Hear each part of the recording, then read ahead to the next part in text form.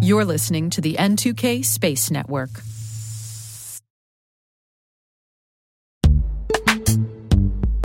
This episode is brought to you by Palo Alto Networks, the leader in cybersecurity. As AI-driven attacks increase, organizations can't afford to have network security that's stuck in the past. Discover how Palo Alto Networks can help you predict what's coming and proactively secure against it with a zero-trust, AI-powered network security platform built to secure whatever, whenever, wherever. To learn more, visit paloaltonetworks.com/network security platform.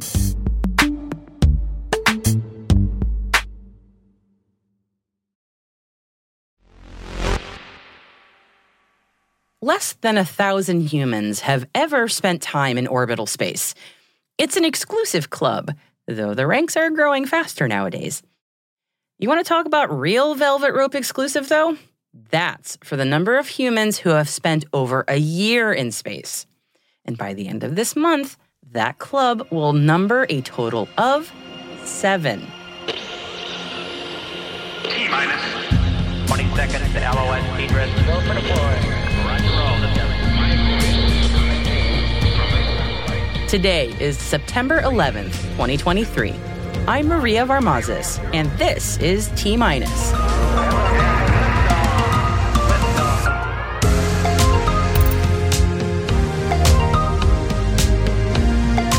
U.S. astronaut Frank Rubio sets a new spaceflight record. Open Cosmos raises $50 million in Series B funding. We'll have the latest headlines from the World Satellite Business Week conference. And our guest today is Bill Murray, co-founder of rocket motor manufacturing company Ursa Major. Stay with us.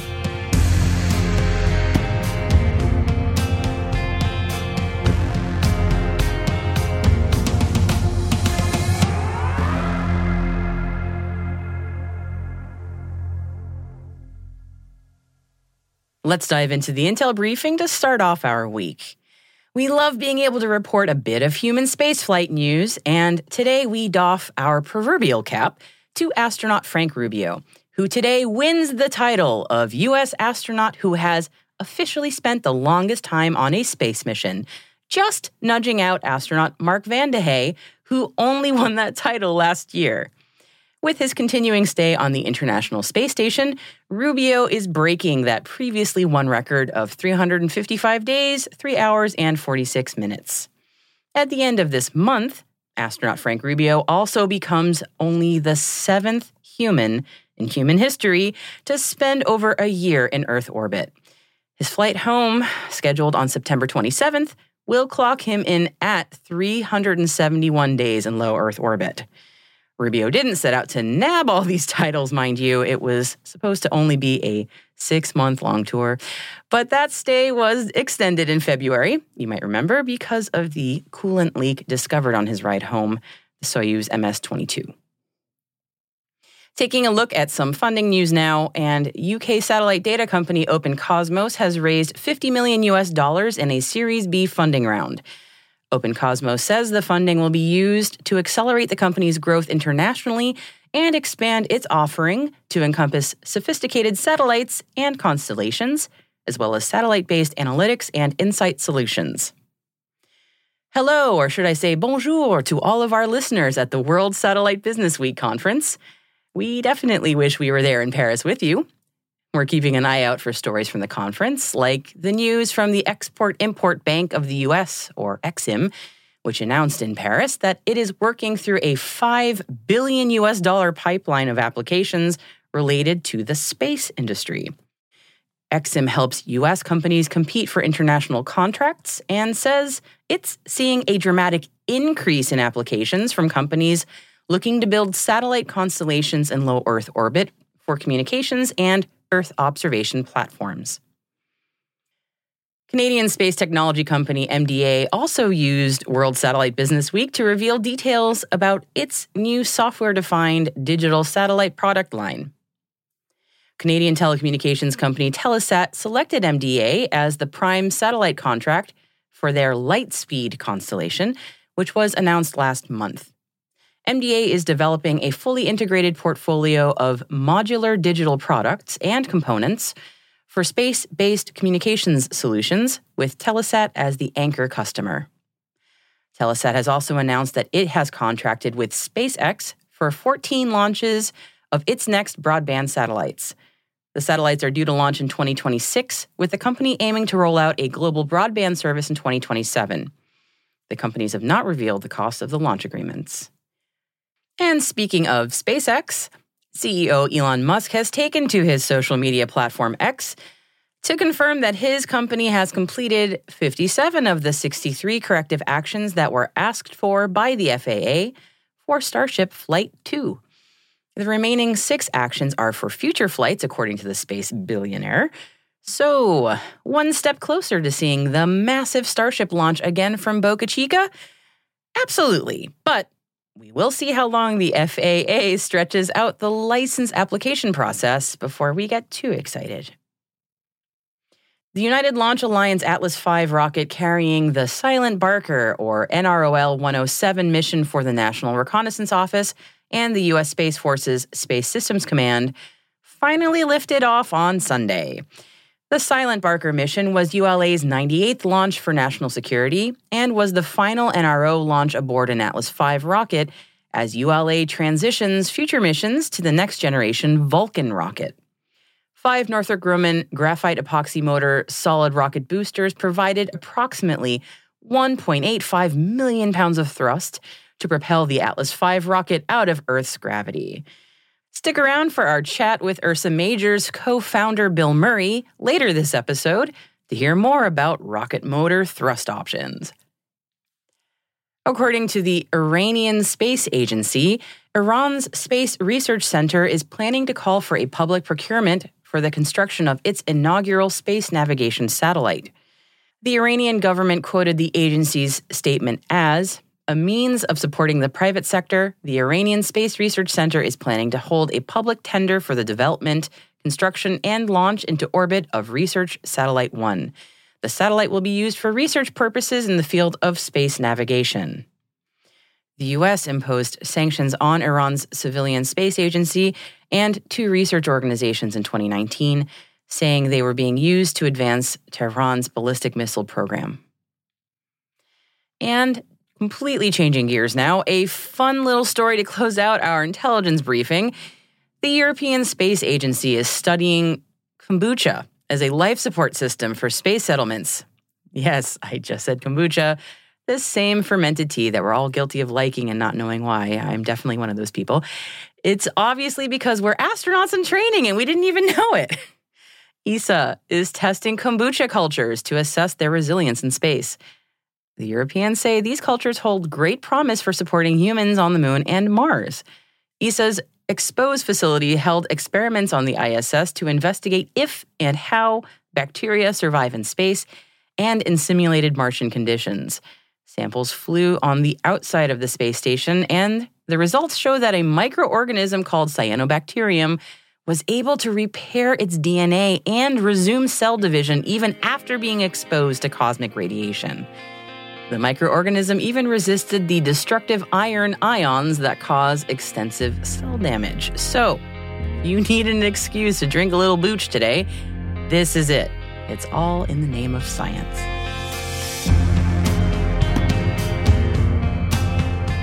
That concludes our roundup of today's news from the space industry, but you can always find more details about all the stories we've mentioned in our selected reading section, and we've included a few opinion pieces on the U.S. Department of Defense funding gaps, and The Hill poses the question, is SpaceX the best bet for the commercial space station Earth needs? You can find all the links at space.n2k.com and just click on this episode. Hey T-Minus crew, every Monday we produce a written intelligence roundup. It's called Signals and Space. If you happen to miss any T-Minus episodes, this strategic intelligence product will get you up to speed in the fastest way possible. It's all signal, no noise. You can sign up for Signals in Space in our show notes or at space.n2k.com.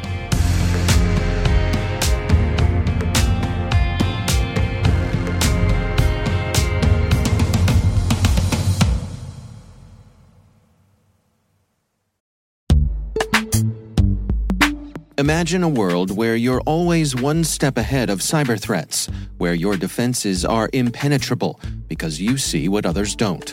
Welcome to Team Cymru's Threat Intelligence Solutions. With real-time access to the world's largest threat intelligence data ocean, they enable you to turn the tables on attackers. Transform your security from reactive to proactive through accelerated threat hunting and incident response, made possible through automation. Empower your team with visibility and insights to start defending your organization like never before. Team Cymru. Be the hunter, not the hunted. Learn more at team-cymru.com/cyberwire. That's team-cymru.com/cyberwire.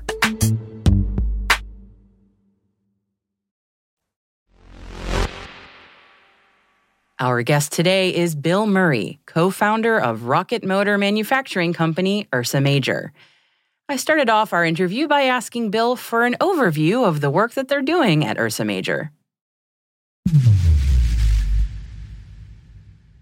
So the company was founded back in 2015, and we are a bunch of rocket nerds. Basically, the idea behind the company is that we are focusing on what I would call the most complex part of an entire rocket, which is the rocket engine, the propulsion part. A good way to frame that is well over 50% of flight failures are due to propulsion, so it can kind of tell you where the complexity lies in the device.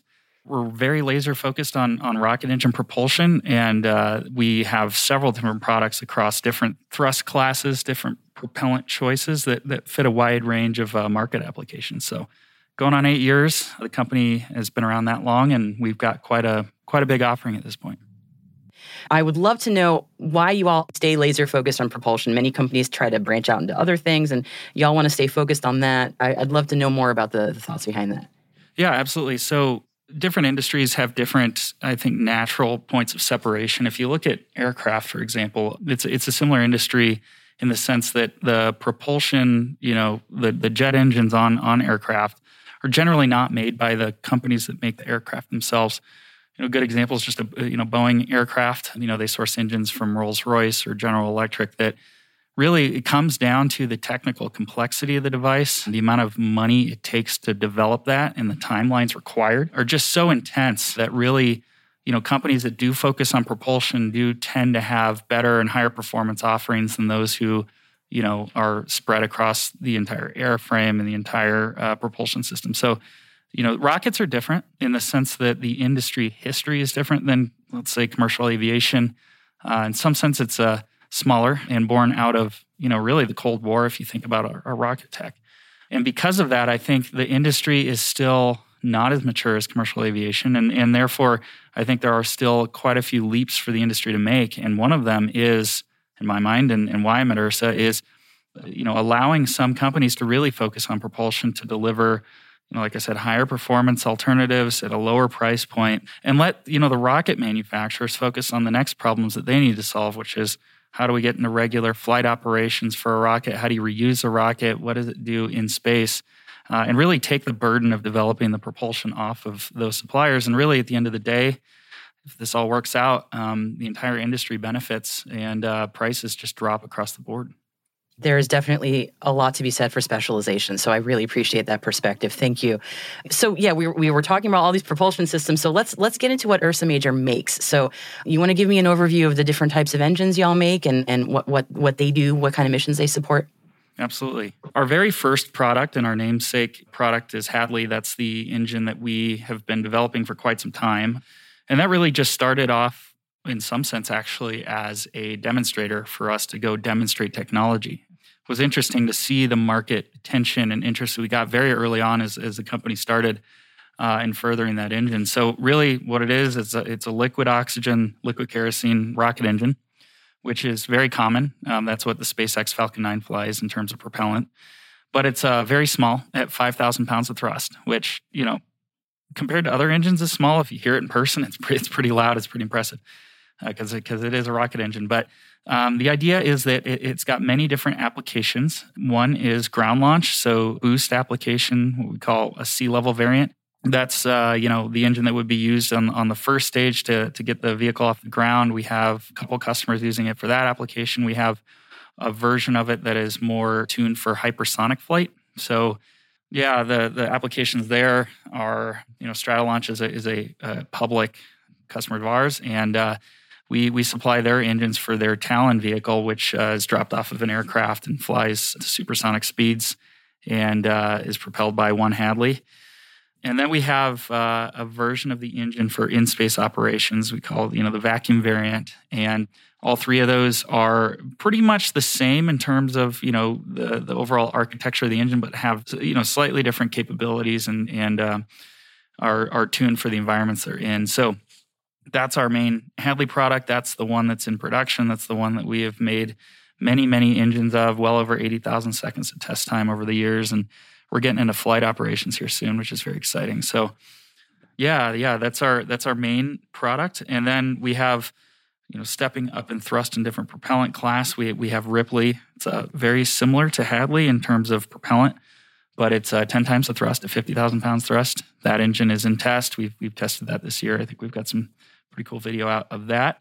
And we're currently developing Draper, which is a peroxide and kerosene engine, about the same size as Hadley. And then Arroway is our 200,000-pound thrust methane oxygen engine in development. Wow. So mouthful, sorry. No, it's totally okay. We went from 5,000 to 200,000. Wow, that's amazing. All right, so the National Security Space Launch Program, there's a lot that's happening there. It's a very exciting program, and I'm curious about your thoughts on maybe what kind of doors this opens up for Ursa Major and what kind of opportunities it can invite. Absolutely.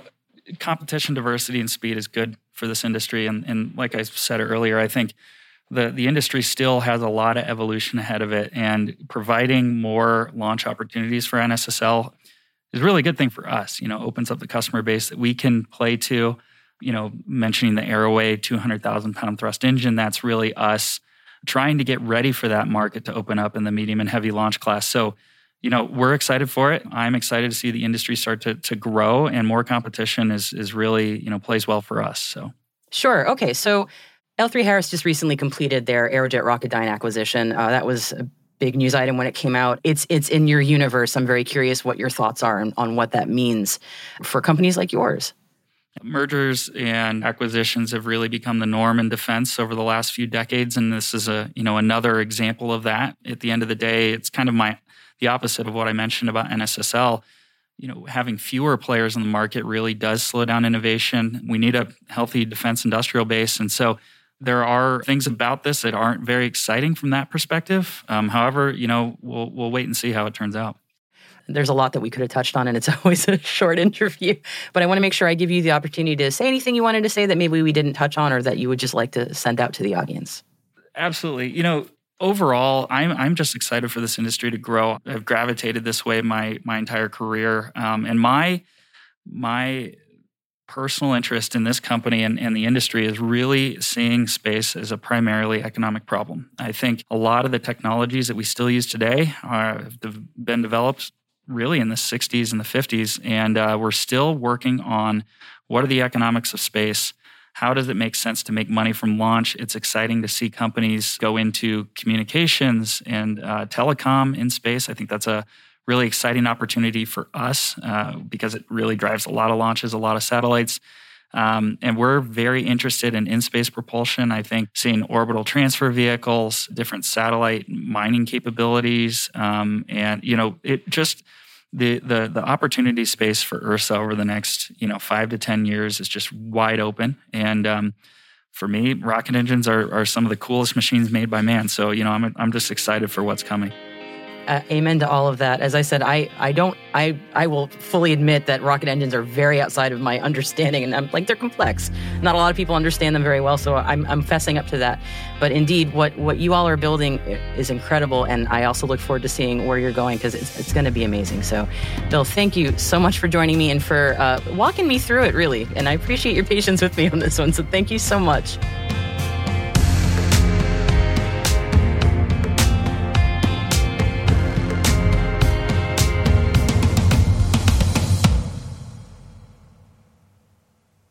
We'll be right back. With over 8,000 threat hunters analyzing over 65 trillion signals daily, Microsoft works tirelessly with the federal government to keep our nation's data secure. This 30-plus year partnership is driving mission innovation that is secure by design. Whether optimizing your existing defenses or tackling advanced threats with AI, Microsoft gives you the intelligence and the automation you need to defend at mission scale. Let's work together to stay ahead of emerging threats and secure your mission anywhere. Learn more at aka.ms/fedcyber. That's aka.ms/fedcyber.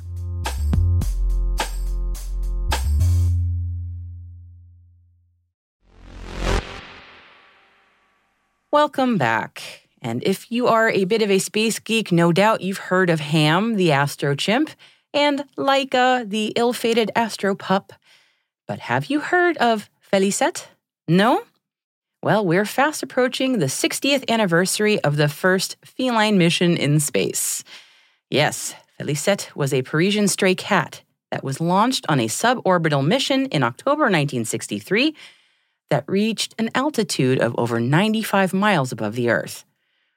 The French space agency, then known as CERMA, or Centre d'enseignement et de recherche de médecine aéronautique, thank you, high school French, selected 14 stray cats as feline astronauts. The cats were not given names in order to prevent the scientists from becoming too fond of them. But the cat selected to travel to space was simply known as C-341.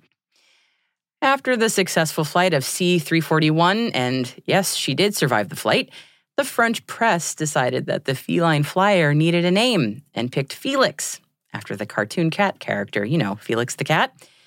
And when they realized that C-341 was female, her name was adjusted to Felicette. I know my fellow cat fans are wondering, Felicette was a tuxedo cat. The more you know, huh?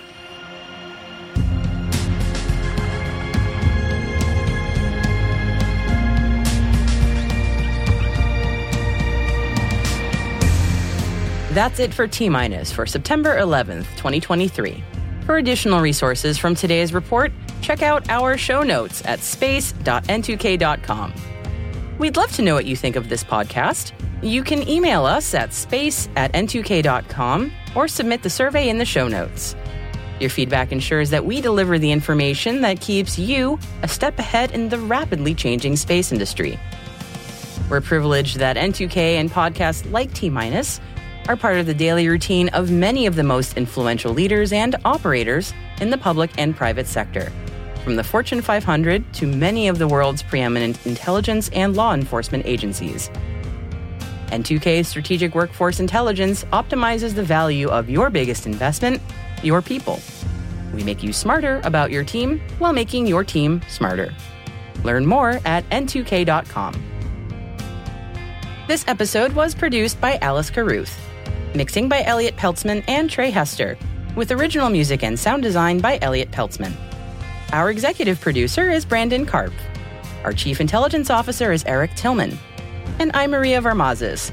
Thanks for listening. We'll see you tomorrow.